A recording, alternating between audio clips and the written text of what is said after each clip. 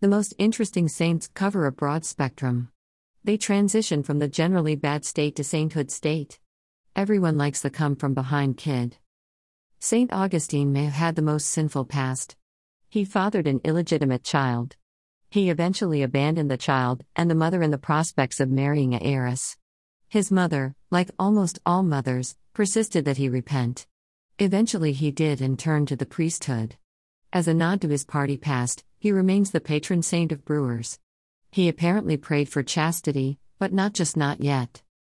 Ancient Rome subcontracted out tax collection to locals. These people were generally hated by all. Tax collectors notoriously extorted additional fees on top of the taxes. Even if they didn't, they were seen as Roman collaborators. Likely the most famous was Saint Matthew.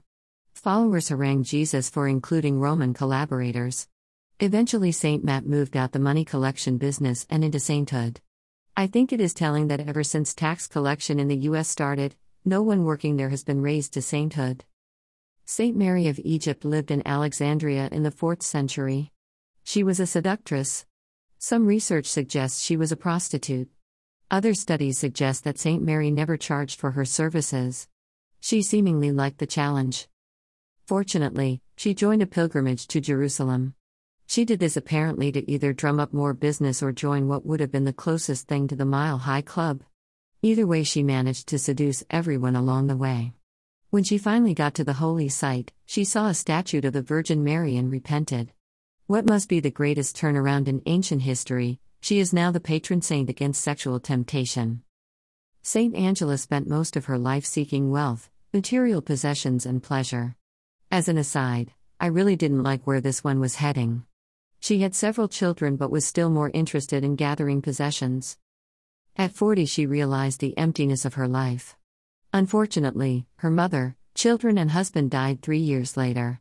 She sold everything and joined an order and became the patron saint of widows. Part of her tagline includes adulteress. I am not sure what they did for SEOs back then. The Blessed Bartolo Longo started off as a devout Catholic. He may have been looking for more immediate gratification and became a satanic priest instead. He joined the Dominican Tertiary and helped college students learn about avoiding the evils of the occult. We can only be thankful that there was no cool aid back then. All of these people focused on the long game. This means there is hope for all of us.